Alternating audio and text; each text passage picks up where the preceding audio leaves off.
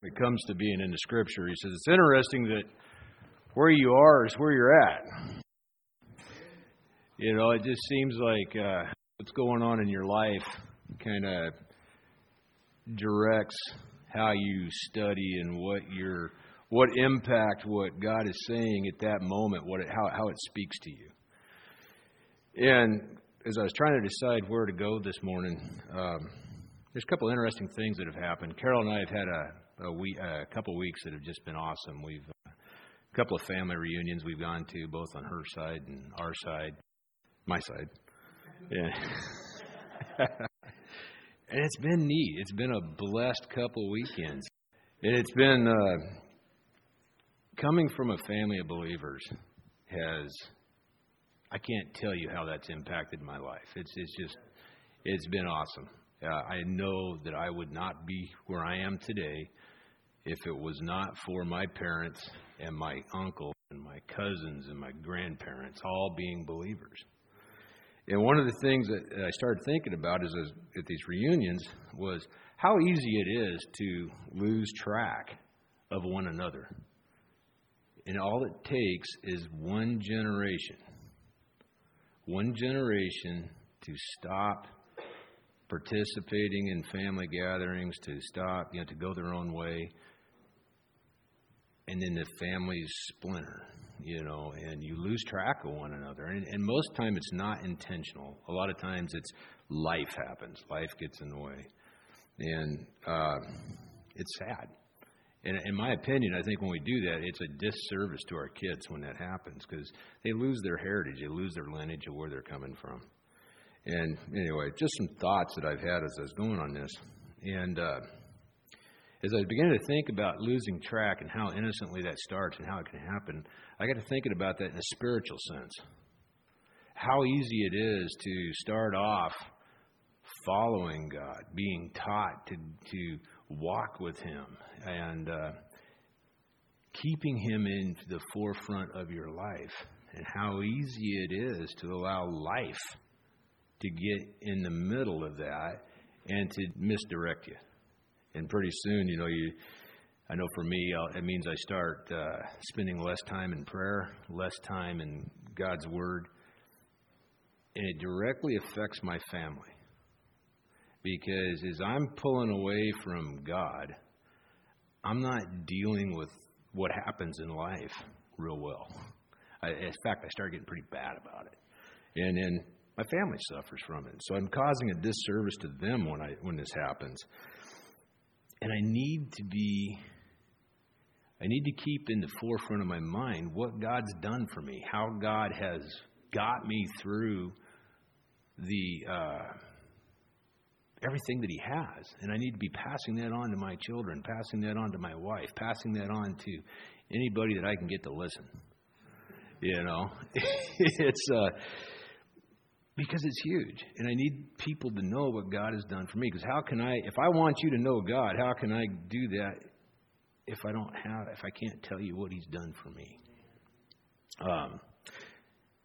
And so every time as a father or as a husband, or even as a friend, every time I recognize something God has done in my life, no matter whether it's huge or small, I need to make sure that I tell somebody about that I recognize that I share it with my kids, share it with people around me, so they too know, hey, wow, something awesome just happened in Joe's life, and it was God that did that, and here's what happened.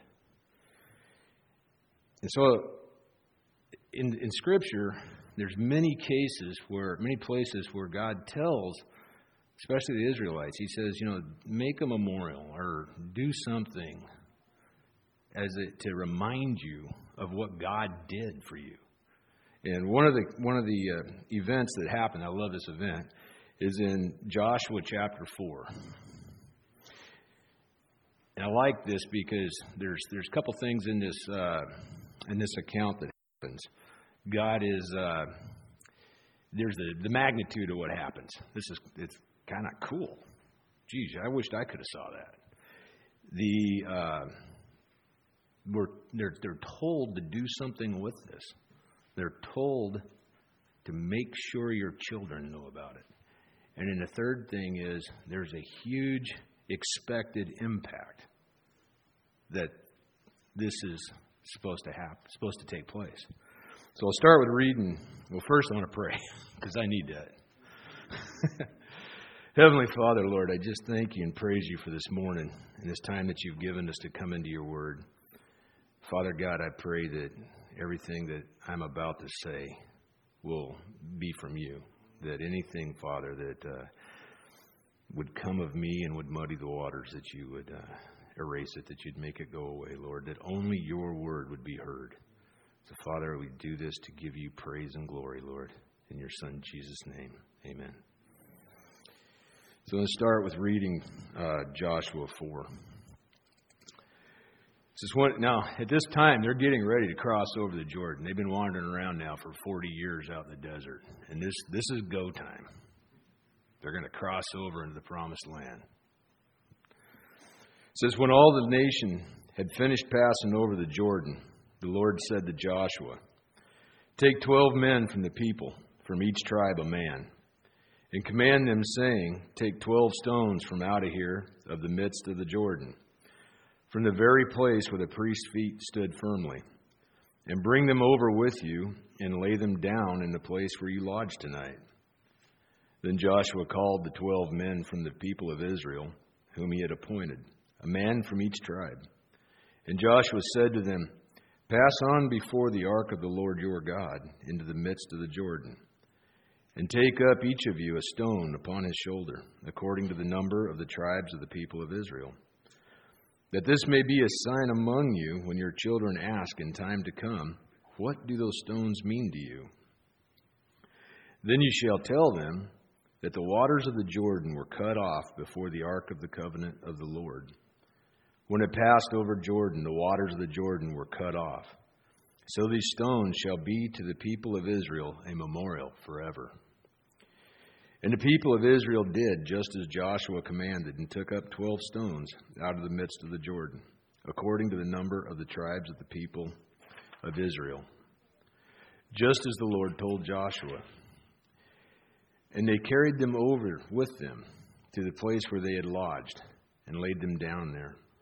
And Joshua set up 12 stones in the midst of the Jordan, in the place where the feet of the priest bearing the ark of the covenant had stood. And they are there to this day. For the priest bearing the ark stood in the midst of the Jordan until everything was finished that the Lord commanded Joshua to tell the people, according to all that Moses had commanded Joshua. The people passed over in haste. And when all the people had finished passing over the ark of the Lord, and the priest passed over before the people, the sons of Reuben and the sons of Gad and the half-tribe of Manasseh passed over, armed before the people of Israel, as Moses had told them. About 40,000, ready for war, passed over before the Lord for battle to the plains of Jericho. On that day the Lord exalted Joshua in the sight of all Israel, and they stood in awe of him, just as they stood in awe of Moses all the days of his life. And the Lord said to Joshua, command the priest bearing the ark of the testimony to come up out of the Jordan. So Joshua commanded the priest come up out of the Jordan. And when the priest bearing the ark of the covenant of the Lord came up from the midst of the Jordan, and the soles of the priest's feet were lifted up on dry ground, the waters of the Jordan returned to the place and overflowed all its banks as before. The people came up out of the Jordan on the 10th day of the first month, and they encamped at Gilgal, on the east border of Jericho. And those 12 stones which they took out of the Jordan, Joshua set up at Gilgal. And he said to the people of Israel, when your children ask their fathers in times to come, what do these stones mean? Then you shall let your children know. Israel passed over this Jordan on dry ground. For the Lord your God dried up the waters of the Jordan for you until you passed over, as the Lord your God did to the Red Sea, which he dried up for us until we passed over, so that all the people of the earth may know that the hand of the Lord is mighty, and that you fear the Lord your God forever. Now here's why I kind of picked this scripture. Picture this in your head. You're standing there on a riverbank, and the water stops up. And you got an estimated 2 million people are going to cross across this. And they don't even get their feet muddy. It's dry ground when they go across it. This is a huge event, just like the parting of the Red Sea. But man being man, we forget real easy when things happen. It doesn't take long. A generation, basically. It takes about that to forget all these events. You look at 9/11. It wasn't even 20 years ago. And we got people that are already forgetting. There's people out there that can't even tell you what the number 343 stands for. If you ask around, 343 firemen lost their lives that day. People they forget. It takes a generation. So he says, take these stones and make a memorial. And one of the things I thought about this was, so he says, make these stones so that future generations will come up and they'll say, what does this mean? What's it all about? And if you just look at the text, it means, they're saying so that you can tell them, so that you can recount this story to them. But I think, too, it's for us. It's for those that experienced it, because we need to remember, too. And so as we're recounting the stories of what God has done, we're reminding ourselves as well. We need it as much as they do. So telling these stories keeps it fresh in our minds, keeps it at the forefront. And we are told time and time again in Scripture that we need to maintain God at the front of our thoughts. So it's just one more way to do it. Not only are we remembering and we're passing it on, but we're keeping it right there. It's just, I can't think of a time in my life when I look back where God has not taken care of me. And I think I need to do a much better job of telling my kids about that and telling people around me about it. And you can go back into Deuteronomy chapter 6, where Moses almost gives them the same speech again. God tells him, he says, if you go to Deuteronomy 6, verse 4, this is Moses is talking, has been given God's commandments, God's precepts here. In 6, verse 4, he says, Hear, O Israel, the Lord our God is one. You shall love the Lord your God with all your heart, with all your soul, and with all your might. And these words I command you today shall be on your heart, and you shall teach them diligently to your children. And you shall talk of them when you sit in your house, and when you walk by the way, and when you lie down, and when you rise up. And you shall bind them as a sign on your hand, and they shall be as frontlets between your eyes. And you shall write them on the doorpost of your house and on your gates. So everything about God is supposed to be right here, ready for me to tell you about. I need, when I blow it every time. And there's so many times somebody will ask me about something, and I'll say, yeah, this worked out really good. I went and did this. And then a little bit later, it's like, oh, man, I blew it. Because it wasn't me that did that. It was God that did it. And so, in a sense, not only am I doing a disservice to somebody by claiming that, I'm also kind of blaspheming God, because I'm trying to take His glory when I try to take the credit for it. And I got to ask myself, so how are we doing? How are we doing teaching this stuff to our kids? How are we doing relating what God has done for each and every one of us? How well are we doing passing that on? And I know for me, I wished I was doing better. I know I've got a lot of room for improvement. Because I've never met a believer yet that hasn't said, I don't want my children to know God. Every believer I've ever known has said, I pray my children are saved. I pray my children come to know Jesus Christ as their personal Savior. Well, are we helping them? Are we teaching them? Every day, God has entrusted them to our care for at least 18 years. Are we teaching them? Are we helping them to come to know Jesus Christ as their Savior?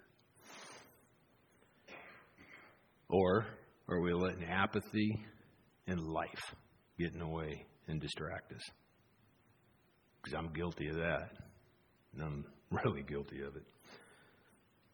You look at Romans 10, verse 13. It says, "For everyone who calls on the name of the Lord will be saved. How then will they call on him whom they've not believed? And how are they to believe in him on whom they've not heard?" Now, some people take this piece of scripture and say it's wrote for a pastor. Well, it's wrote for every one of us that's a believer. If I want you to believe in Jesus Christ, I need to be telling you about Jesus Christ. And one of the best ways to do this is not only to give Scripture, but I tell you what He's done for me, what He has done in my life. Carol and I, from the time we were married, I can look back on our life, and everything we've done, I can see God's hand in everything. And this is back when I was doing my best to run away from Him. But I can see where God took care of us. Right down to moving to new towns, new jobs, new housing, everything. I can see God's hand in every single thing we've done. And I need to be telling people about that. I need to be sharing that, especially with my children. But I need to share that with everyone around me. Because when it comes to the next generation, if we're not teaching them about God, if we're not sharing Jesus Christ with them, we're doing them a huge disservice. We're making it harder on them when we should be trying our best to make it easier. There's people out there that are going to say, well, you know what, it doesn't really matter. If God wants to save them, God will call them. I don't have to do anything.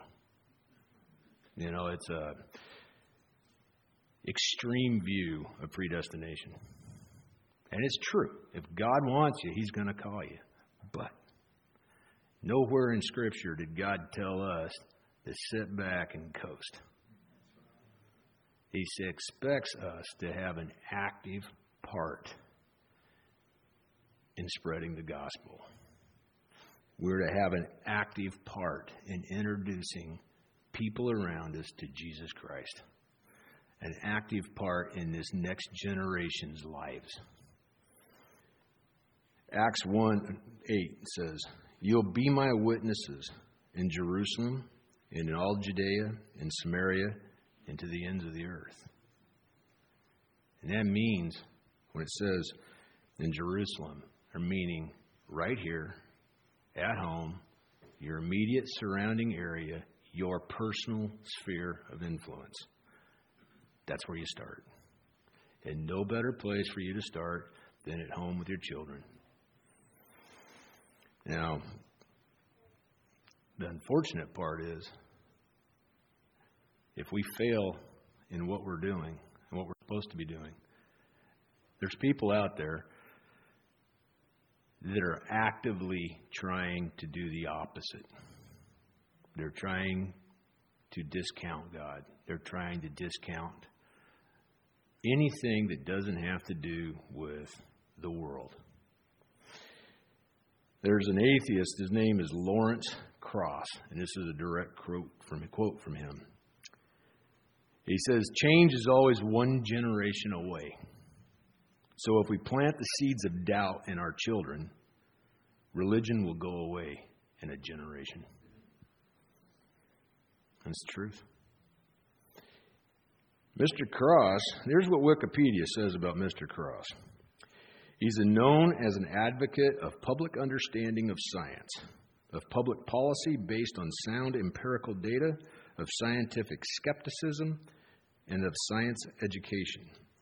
He works to reduce the influence of what he opines as superstition and religious dogma in popular culture. And he's on the staff, or has been on the staff, of several prestigious universities around the country, and he has a very large following. His mission, he's a professor of physics and anything dealing with science. And his agenda is to eliminate religion in society. And he is working at the universities, and he is teaching the next generation.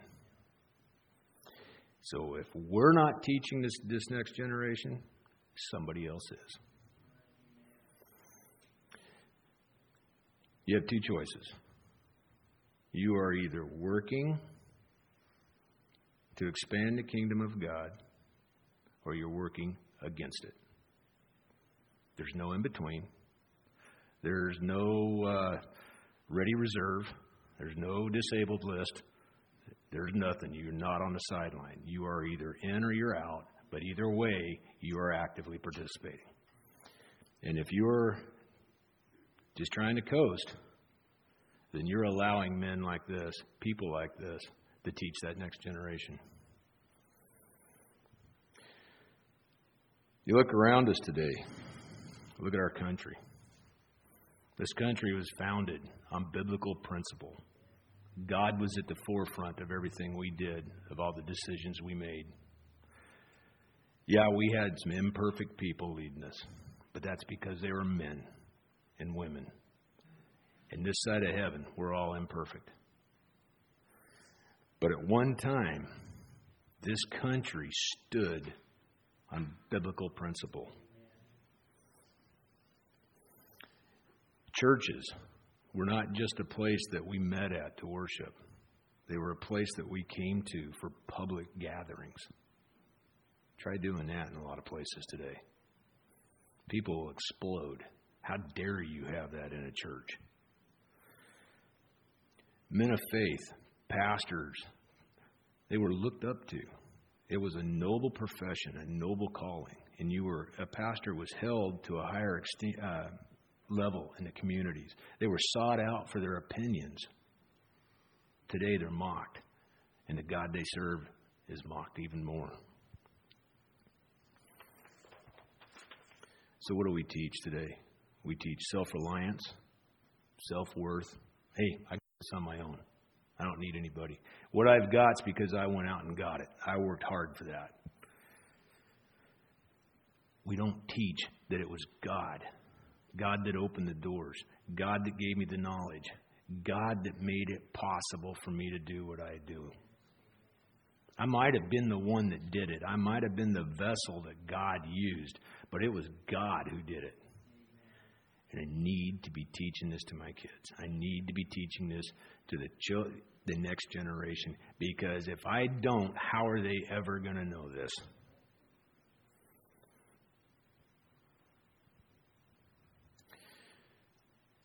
If you go further in the text in Joshua and throughout the Old Testament, you'll see it's exactly what Israel did. They got caught up in life. And they got caught up in everything that was going on, making their fortunes, because they were handed a country, just like we were, that was pre-made. Everything was there. They didn't have to work for it. And they lost sight of that. And next thing you know, within a couple of generations, they're worshiping an idol. In fact, I don't even think it took a couple of generations. Next thing you know, they're worshiping idols. They're chasing after things that God had forbid them to do. And they forgot about their God. They forgot about what got them where they're at. They became lazy. So what are we doing? I should be using every milestone that happens in my life, no matter how significant or insignificant that is. I need to be teaching. I need to be sharing that with people around me. Proverbs 22:6 says, "Train up a child in the way he should go, and even when he is old, he'll not depart." That doesn't promise you a perfect things, So don't hear that meaning, okay, if I teach them about God, everything's going to be awesome. Because I'm living proof that it ain't. But I am proof of this. I was brought up in a believing home. And for several years, I ran in the opposite direction. But God grabbed a hold of me when I got older. And He says, all right, that's enough of that. You're coming back. plant it in them. Plant it in them now. Don't allow the seeds of doubt to be planted. Ephesians 6:4, fathers, do not provoke your children to anger. Bring them up in the discipline and instruction of the Lord. Share it.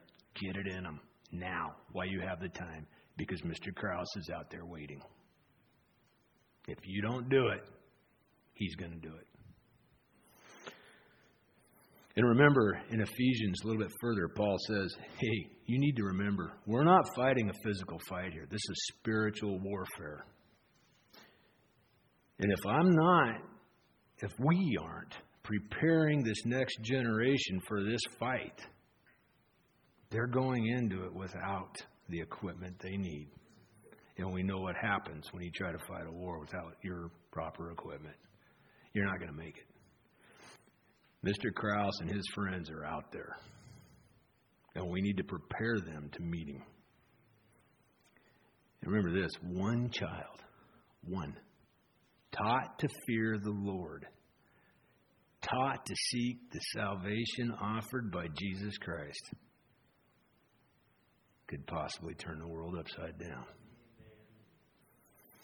Now, some people might say, well, I don't have any kids. Or, hey, my kid's grown up, they're out of the house, I'm off the hook, I'm done. No, you're not. You're not off the hook. See, the cool thing is, look at this church body right here. Whether we like each other or not, we're a family.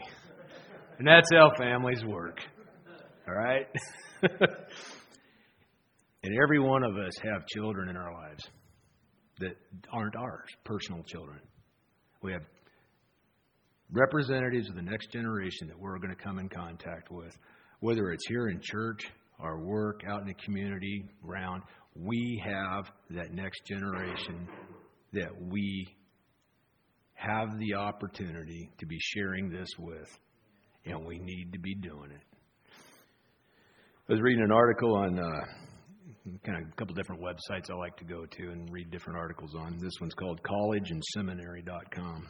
And they interviewed a lady named Kara Powell. She's the executive director of Fuller Youth Institute, and she's a faculty member at Fuller Theological Seminary. And she's been involved in youth ministry for over 20 years. And so they asked her, what's the number one reason this new generation walks away from their faith? This is her answer. She says, of all the youth group participation variables we've seen, being involved in the intergenerational worship and relationship was one of the variables most highly correlated to young people's faith. So in other words, while it's great that there are better trained, more called, and more specialized paid and volunteer youth leaders, the downside is the gap between the overall congregation and the youth ministry is growing, which ends up being toxic to young people's faith. As a result, students graduate, and all they know is the youth ministry and a youth leader. They don't know their church. They don't know adults in the church. No wonder they drift away from the church, because they feel like they graduated out of it. Really good research indicates that almost half of the young people drift from God and the church after they graduate. And she goes on to say how important it is for adults to be involved in the kids' lives. She says her preferred ratio is 5 adults to 1 kid. But if there's just one willing to step up, that's awesome too. The point being, we got to be investing in this next generation. If we're not doing it, Mr. Krause is going to. Here's another quote from churchleaders.com. It says, the statistics are jaw-droppingly horrific. 70% of youth stop attending church when they graduate from high school. And nearly a decade, about half return. Only half. Think about that. There's no easy way to say this. The American evangelical church has lost, is losing, and will almost certainly continue to lose our youth. For all the talk of our great resources, our treasures, and the multi-million-dollar Dave & Buster's Starbucks knockoffs we build and fill with block walls and wailing rock bands, the church has failed them miserably. That's the truth. We're not passing it on like we should be. But here's something I know. And here's something that wasn't in all those quotes. God's faithful. If you ever focus on anything, focus on the fact that even when we're not, God is faithful. If we'll just be obedient, and if we'll teach, if we'll pass on what we know to those around us. Now we're focusing, this morning on the next generation, but this goes to everybody around us.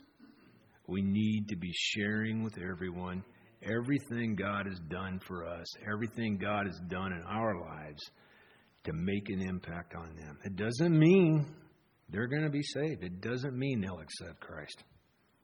But it means you did your job. And God says, that's all I ask. Be obedient. He's the faithful one. He's the one that will do the work. And we just got to be obedient. Plant the seeds where we're told to plant them. So the last part of this, here's the part that really struck me. Look around out there, and if we're truly unhappy with the world that we see in the direction it's going, verse 24 of Joshua 4 spelled it out. Here's how you change the world. Teach the next generation. They will change the world. If you want to change the direction that society is going, then you've got to train the next generation. They're the ones that are going to do it, not you or I. But we can have a significant impact in how that goes on if we're willing to be obedient and faithful and teach the next generation. So again, I ask, how are we doing? Are we doing our job? And finally, last thing I'd like to say is, just remember, one generation. That's all it takes. One generation to forget, or one generation to move on.